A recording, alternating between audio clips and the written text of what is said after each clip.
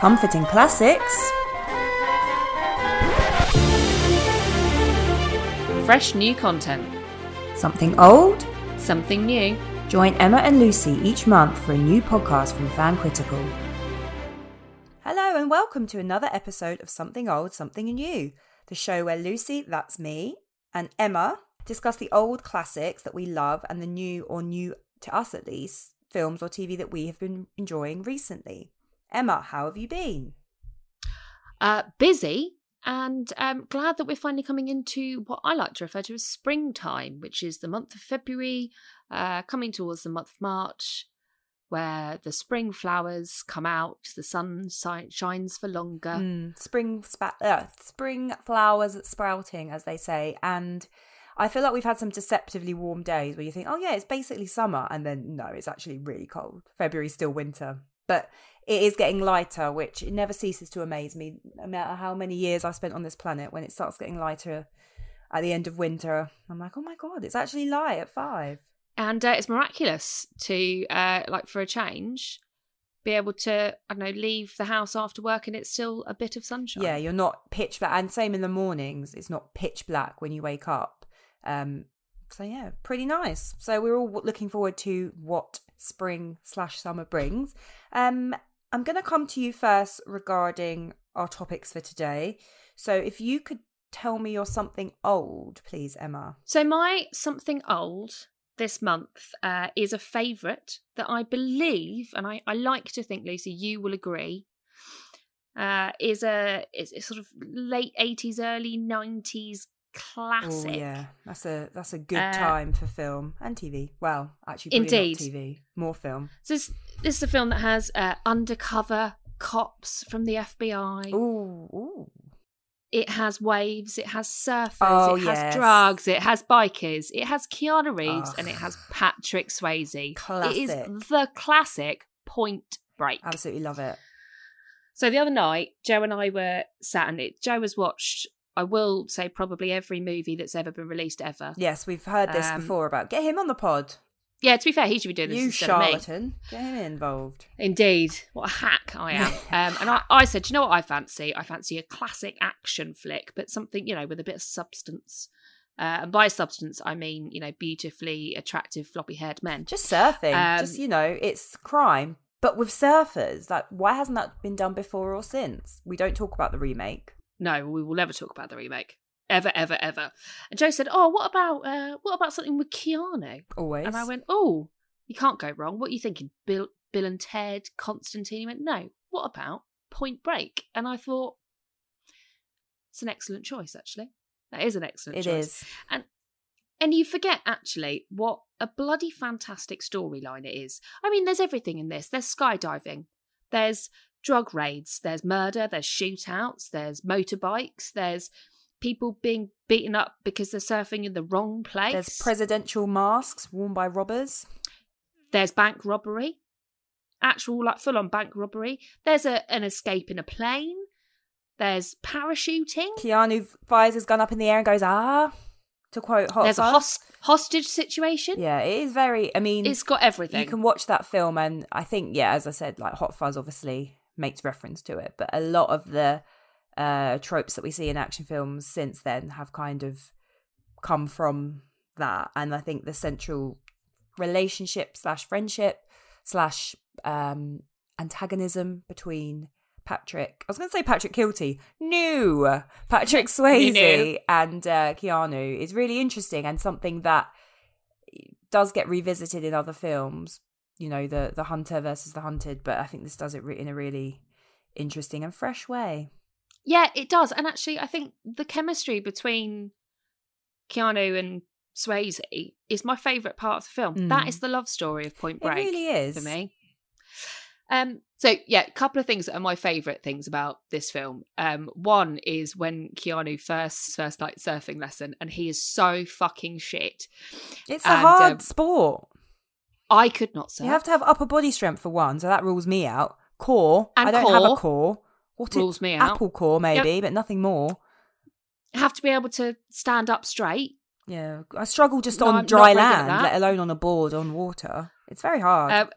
And there's a bit where she's yelling at him, both legs up at the same time. And then she's going, you've got it. And he's still got one knee down. Oh. But my second favourite bit is the kind of what you'd almost now call, I suppose, a post-credit scene, where obviously he's left the bureau and then all of a sudden you realise where he is, and he's made it to that beach in Australia for the 50-year storm. And there he is, there's Swayze in a poncho. Yeah. Like just some random country-esque poncho. And Keanu eventually relents and he lets him go and surf that last wave, which of course he's never coming back from, because sometimes you ride the wave so hard, you die. Yeah, that is the message of this film, I think. If anything, it's a cautionary tale. They are adrenaline junkies, aren't they? The criminals. Yeah. So not only are they criminals, they're adrenaline junkies. They love skydiving and just extreme sports. Very unusual. What I think it's quite fascinating, actually, the film, in the respect that, like, the relationship between Keanu and Swayze, that no matter how bad it gets, they still really have this, like, mutual affection and respect for each other.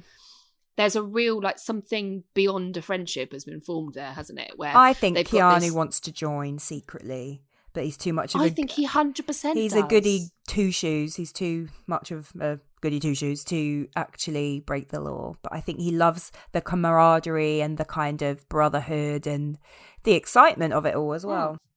Well, you think about when they basically kidnap him and make him jump out of a plane.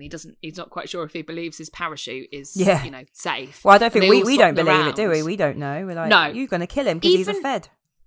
Even when you rewatch it, there's still that little bit of fear where you think, has he got a chute in that bag?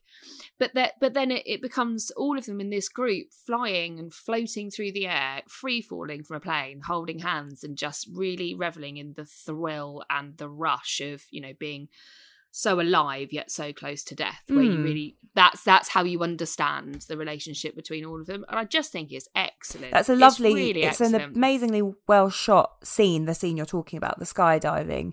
Again, for an action film, I think it's quite unusual to have something like that because of the beauty of it. It's like balletic, the way they float through the sky, fall through the sky, I guess you'd say. Falling with style. Fall rapidly towards their own death. Certain death. Yeah. Almost certain death.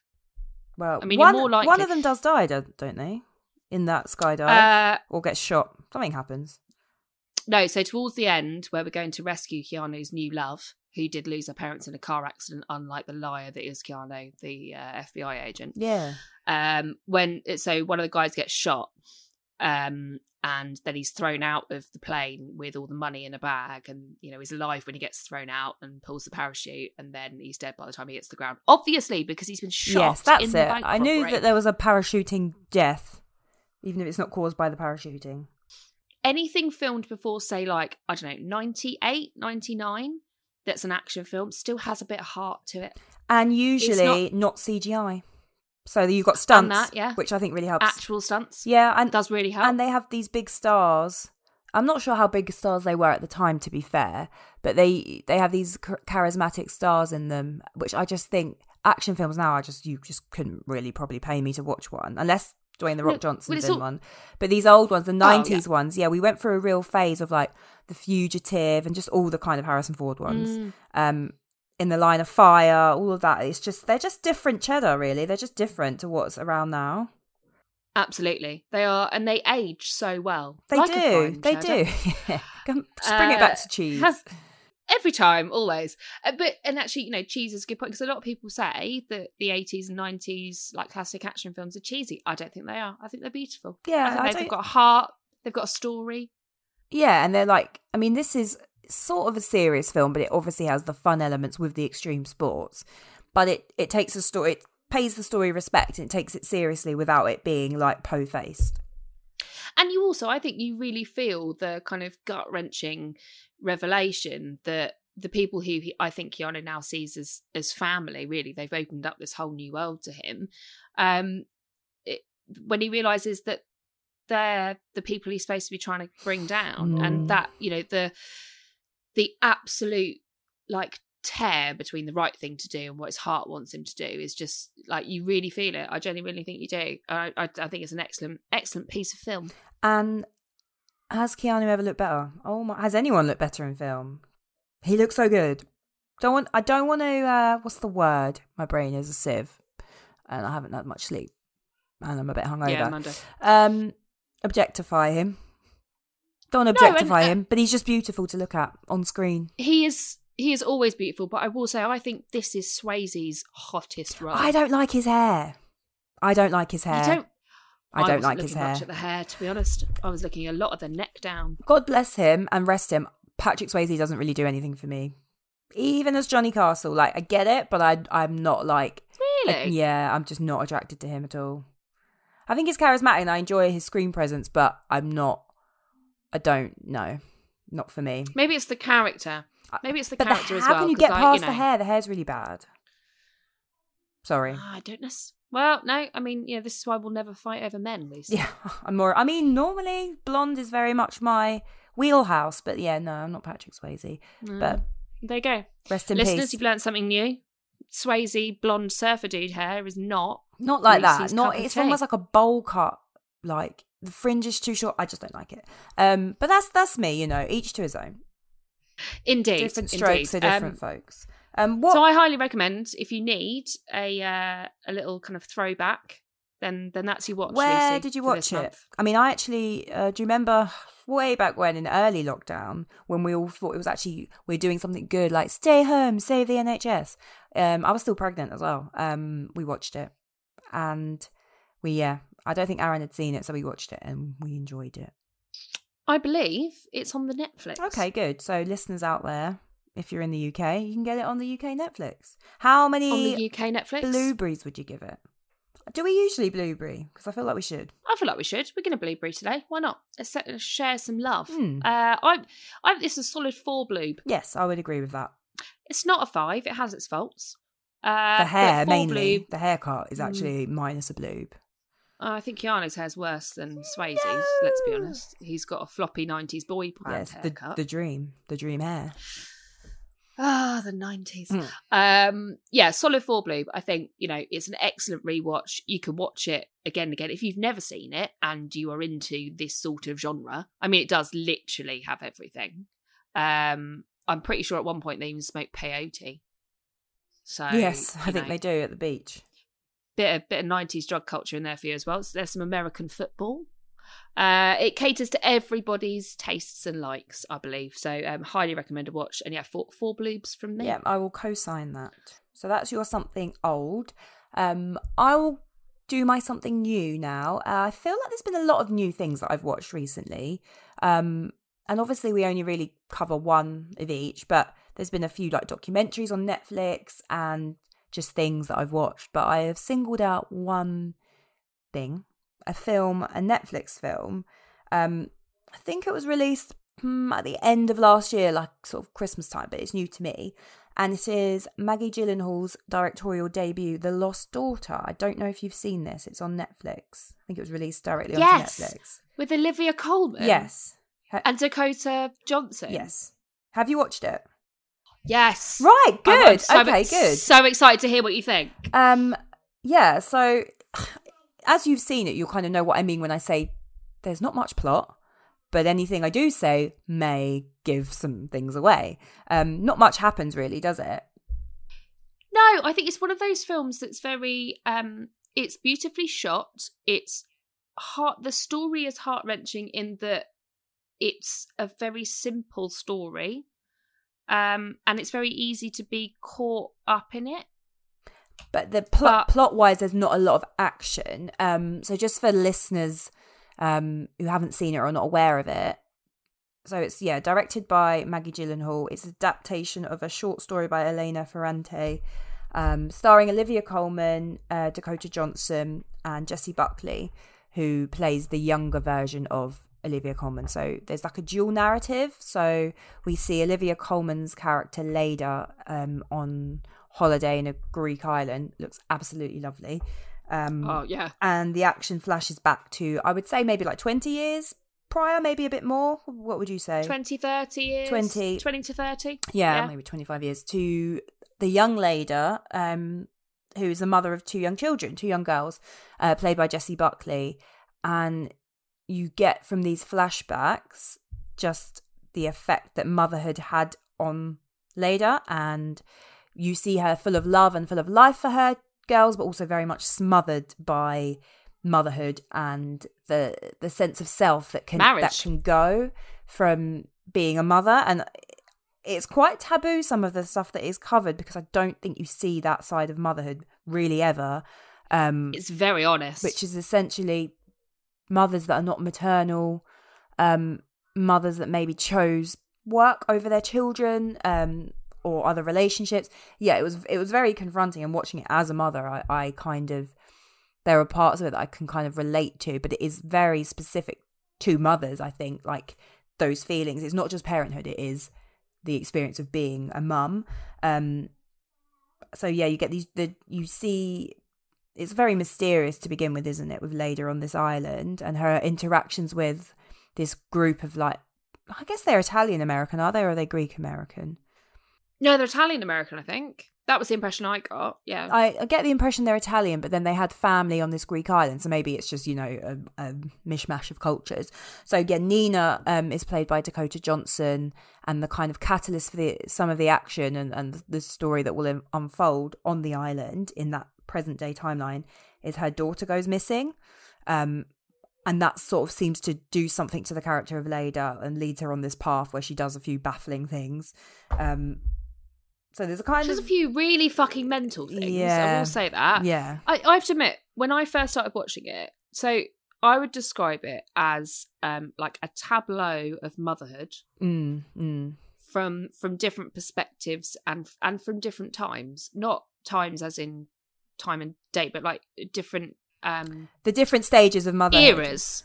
Yeah, and different eras as well. And I think it's interesting that you say, you know, it's very much made for, you know, it's from the perspective of a mother. I actually found it quite interesting from the perspective of a daughter. Yeah. Seeing it, because I don't currently have children, seeing it from the perspective of a daughter who has a mother, if that makes sense. Yeah. And seeing it from their eyes and kind of seeing the two different sides from it. I thought it was really interestingly done.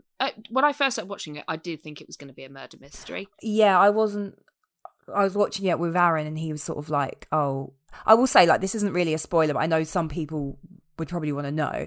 It's not about children dying, because I wouldn't want to watch anything if it No. So it's nothing like that. It's like a psychological thriller, kind of a mystery, because there's allusions to her relationship with her children now as an like, you know, as a middle-aged woman, and you do wonder, like, what has happened, and it's revealed through the flashbacks and her interactions with Nina, so the younger mother, who is also very stifled by motherhood. You can see that she's not always coping that well with having to be on demand for her child. You've got her sister who is pregnant. Yeah, there's all these different sort of facets of motherhood and just the toll that it can take. And it is, yeah, nothing really happens, but it was quite like tense and hard to watch. There's a lot of people watching other people who are also being watched. And I think also the dynamics of marriage. Yeah. I think that's quite an interesting part of it, you know, and what it's like for women to not fit into the mould that they're expected to fit into as wives and mothers, you know, like as you were saying, you know, people are not necessarily natural mothers or naturally maternal in the way that is expected of a mother. I thought it was excellent. And Olivia Colman is stunning. She's so good. Every single thing she does. Like, she blew me away in this. And it's also because she's not a conventional mother, but she's also not a conventional woman, because she's spiky and she's unfriendly and she won't just yield. And I think so much of being a woman is trying to be nice and softening the edges and making things easier for other people. And she just doesn't do it. She's quite rude. She's quite brisk. When they ask her if she doesn't mind moving, well, actually, they don't. They don't ask her, do they? The family at the beach say, you don't mind moving, do you? So we can all sit together. And she's like, no, I do mind. She does. She's not worried. She's fair enough. They weren't very polite, so she wasn't very polite either. But you don't. I quietly applauded. You don't see that on screen much. These women that, you know, she's not rude, but she's just very blunt, and it's quite confronting at times to watch someone like that when you're just used to women, just having to like facilitate the emotions of others.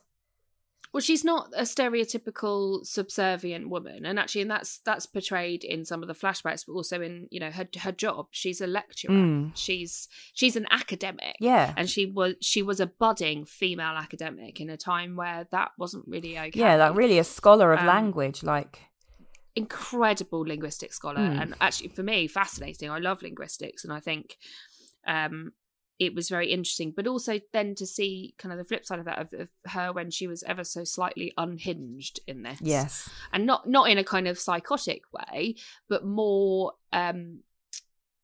just emotionally unhinged. It seemed like she was having an episode though.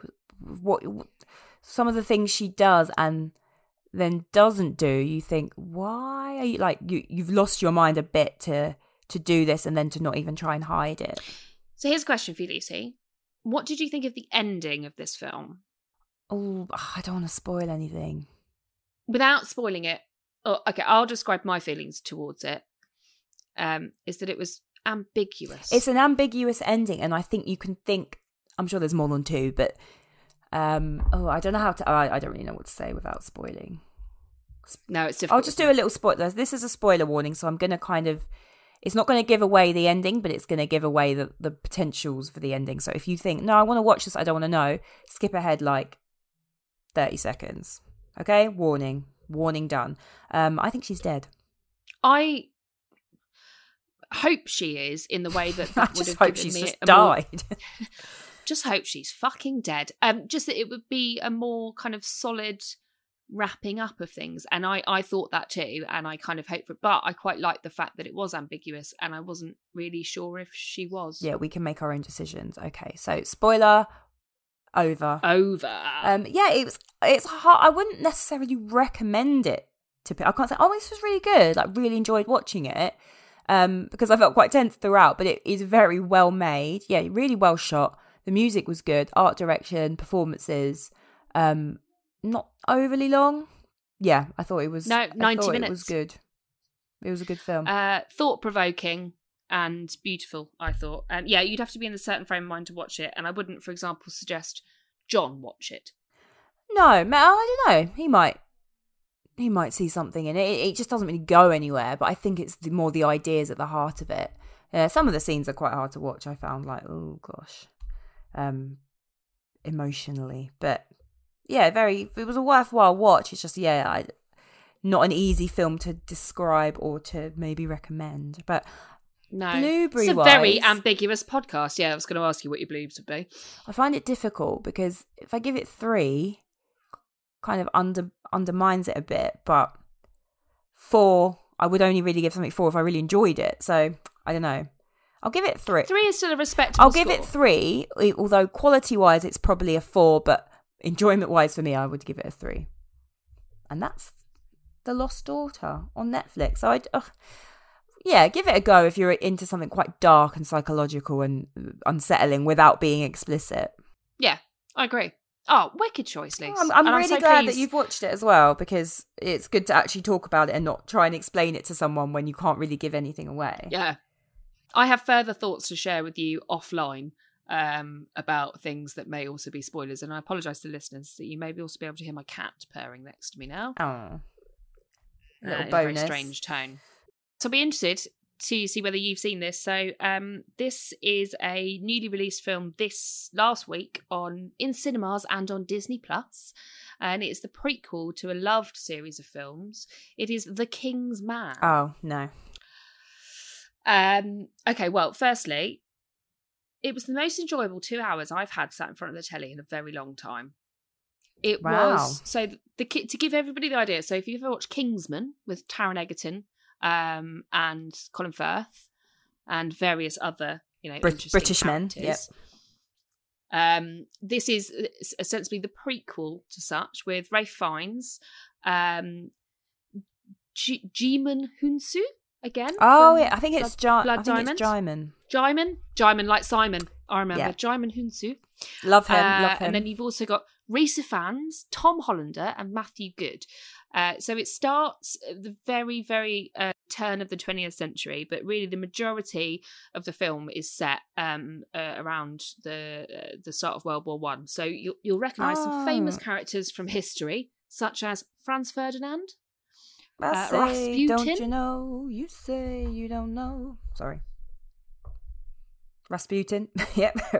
Rah, rah, Rasputin. You've just reminded me of something quite funny, is that Joe said to me in the middle of the film, he said, what was Rasputin's first name? And I went, Rah, rah? Rah, rah. It's like Igor, wasn't it? He did not think it was funny. Igor. No, I think it was something like... Ivanich. Because he was Ukrainian. It was something very Eastern European-esque. It was Risa fans playing Rasputin. The party was born to play. Honestly, it's one of the most genius casting, characterization, like pieces of art, to be honest, that I've ever seen. Wow. It was absolutely genius. It had me in stitches. But what I will say, and I think you'll know this from the Kingsman series, The King's Man, not only is it funny, it has a bit of heart. There are some fantastically choreographed fight scenes, but it was also incredibly historically accurate. That is always a plus in these films. I mean, you can suspend your disbelief, that's fine. But if they bother to get some of the facts right, that is a plus. Yeah, absolutely. Do you know what? So there's a piece in it where a young lad is in the trenches, and we all know what that was like in the First World War. And there are some really heartbreaking pieces in there. And I did say when we were watching this that there's one particular scene that felt really incongruous in a way in this film, because obviously it's supposed to be more humorous, it's good fun, it's a bit of a jolly, a bit of an escapade that genuinely reminded me of how I felt in some of the scenes of 1917. Okay, haven't seen that. And Dunkirk. Have seen that. Good film. So very much, heartbreaking young men at war being sacrificed on the front kind of thing. Not, not obviously intentionally, but basically in hindsight there were.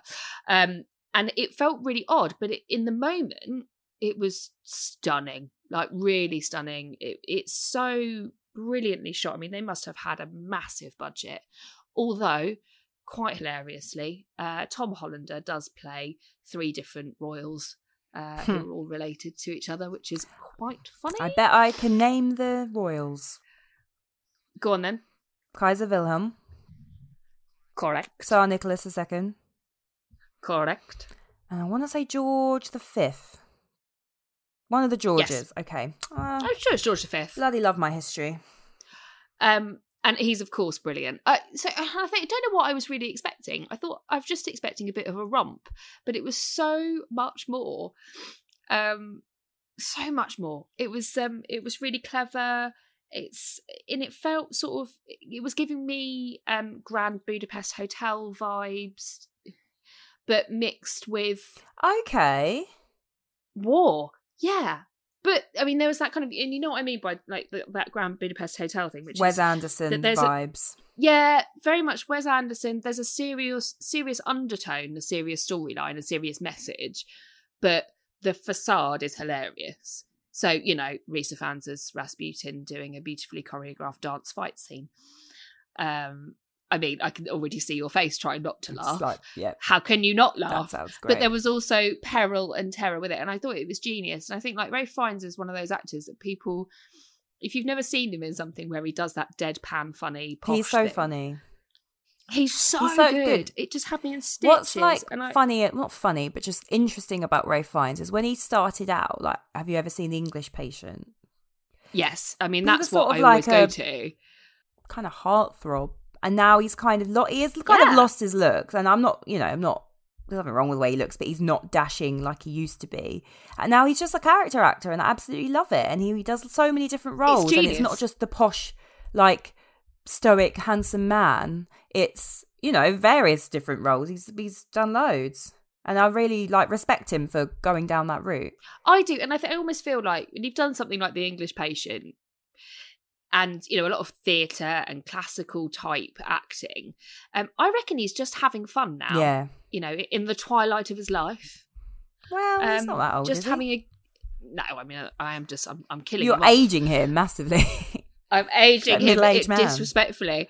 But, he's in the later years of his prime. And he's just having good fun with it and doing the stuff he really loves because he can. And why not? Why not? I genuinely think if you, or I genuinely would say, if you were looking for something that, oh, and this is kind of sometimes what I quite like about a film is when something makes you go and Wikipedia it. Yes. You know, please tell me the history of, you know, Franz Ferdinand's wife. Yes. Where does she come from? Have to do that. You know, the assassination, what kicked off World War One, what then happened after that, you know, Rasputin's history and all that kind of stuff. And actually that a film that makes me still think about it and want to talk about it after I've watched it, and also proper belly laugh. That, I mean, that's got to be a great piece of cinema, right? Sounds great. I mean, I didn't really like the first Kingsman. Found it a bit naff and a bit misogynistic at times. So if I didn't like that, would I like this? Yeah, I think you would, because actually, I don't think you need to have watched Kingsman 1 or 2 to watch The King's Man. I mean, it would give you more joy to get to the end of it and be, spoiler warning, they form the Kingsman. Okay, that's a given. That's a given. That is the point of the film. But I don't actually think that you need to have watched Kingsman to enjoy it. I think you could kind of... It's like a standalone piece. Yeah, okay, good. It's a sequel, a prequel that doesn't rely on... any prior knowledge. No, I think you could still enjoy it if you haven't seen them. And I think I'd give this another solid 4 blues. Okay, great. Is it directed by the same guy? Is it Matthew Vaughn who did those ones? Yeah, same guy. Because Okay. it's all based around graphic novels, isn't it? I don't know. I don't really have much interest in the Kingsman films, but... I learnt that from the credits, Lucy. Okay, well, maybe I will give that a go.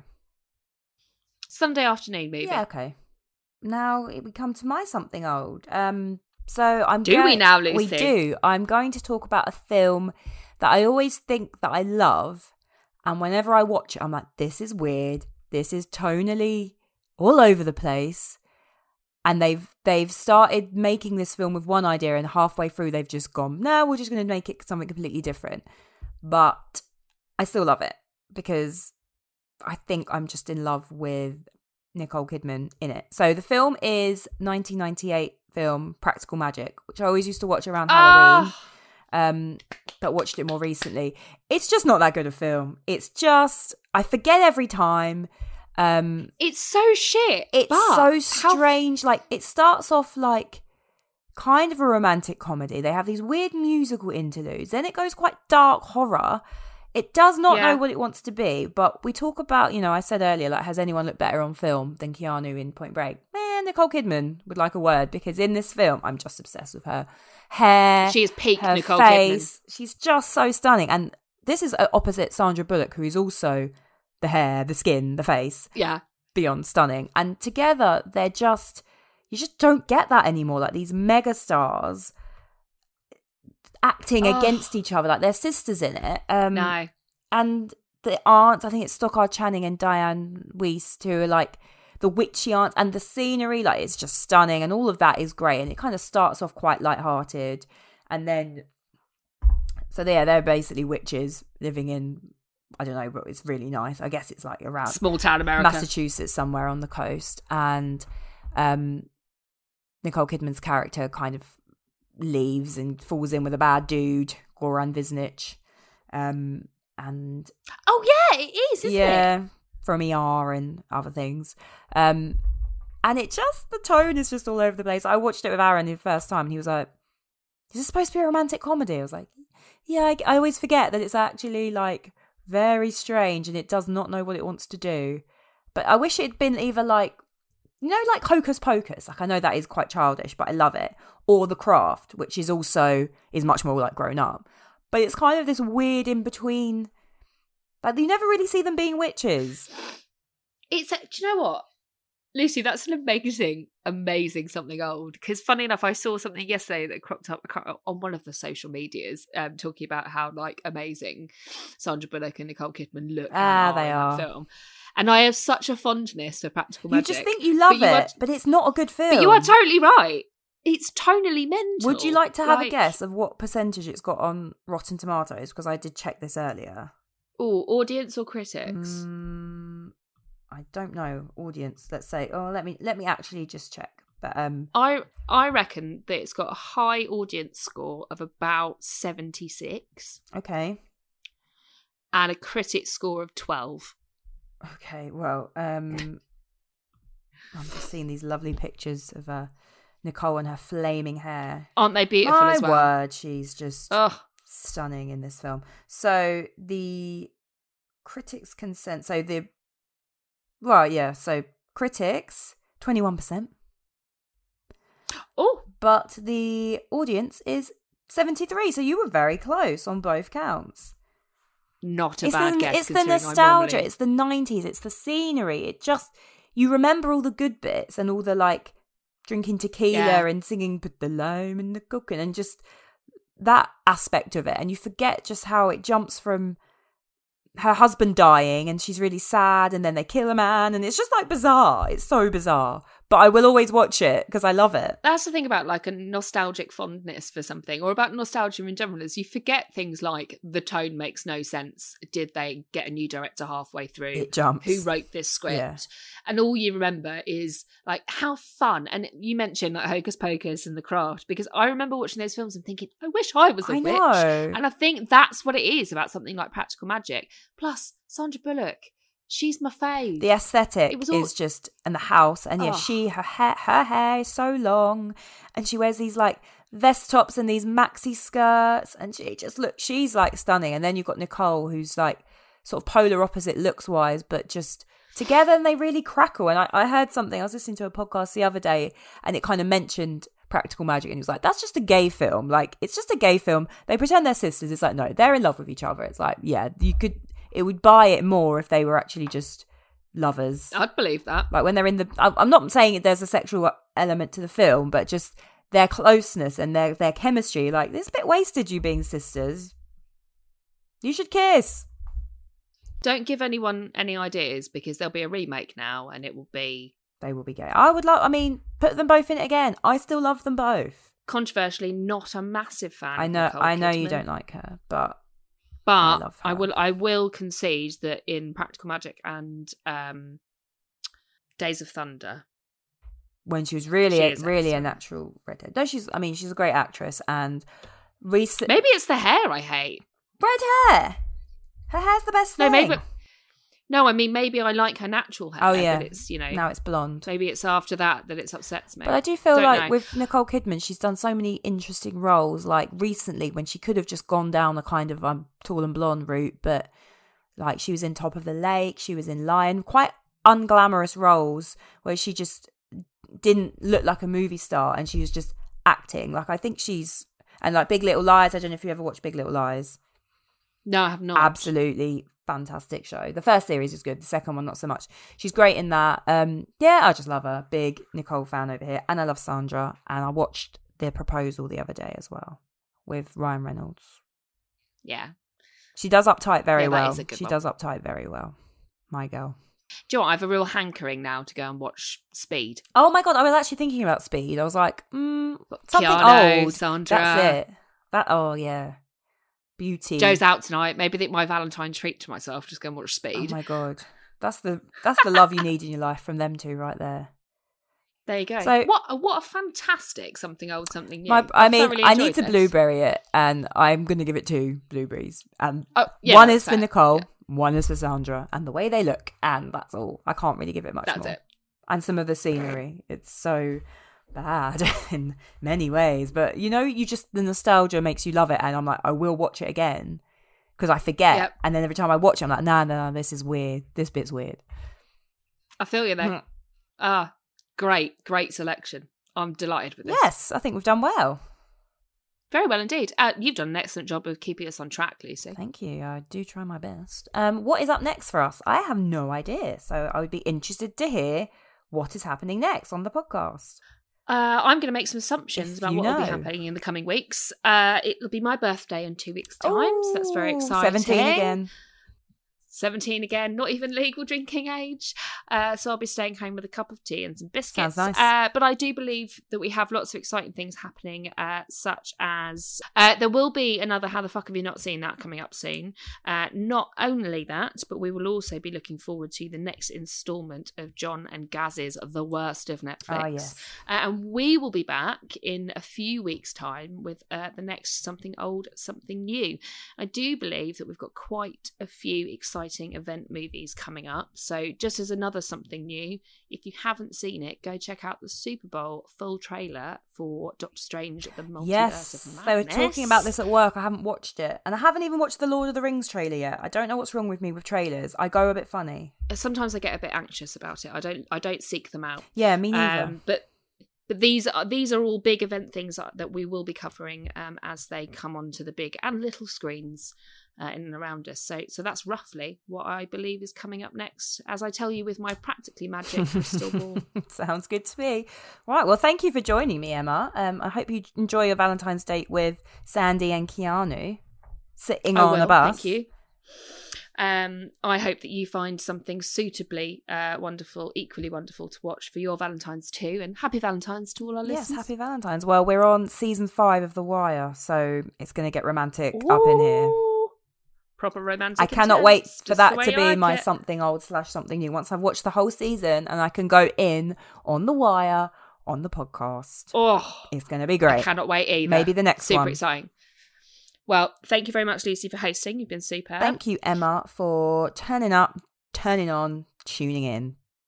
Too right. And now it's time for us to clock out. Thank you, listeners. Thanks for tuning in. Stay safe, and we'll see you soon. Bye. Bye.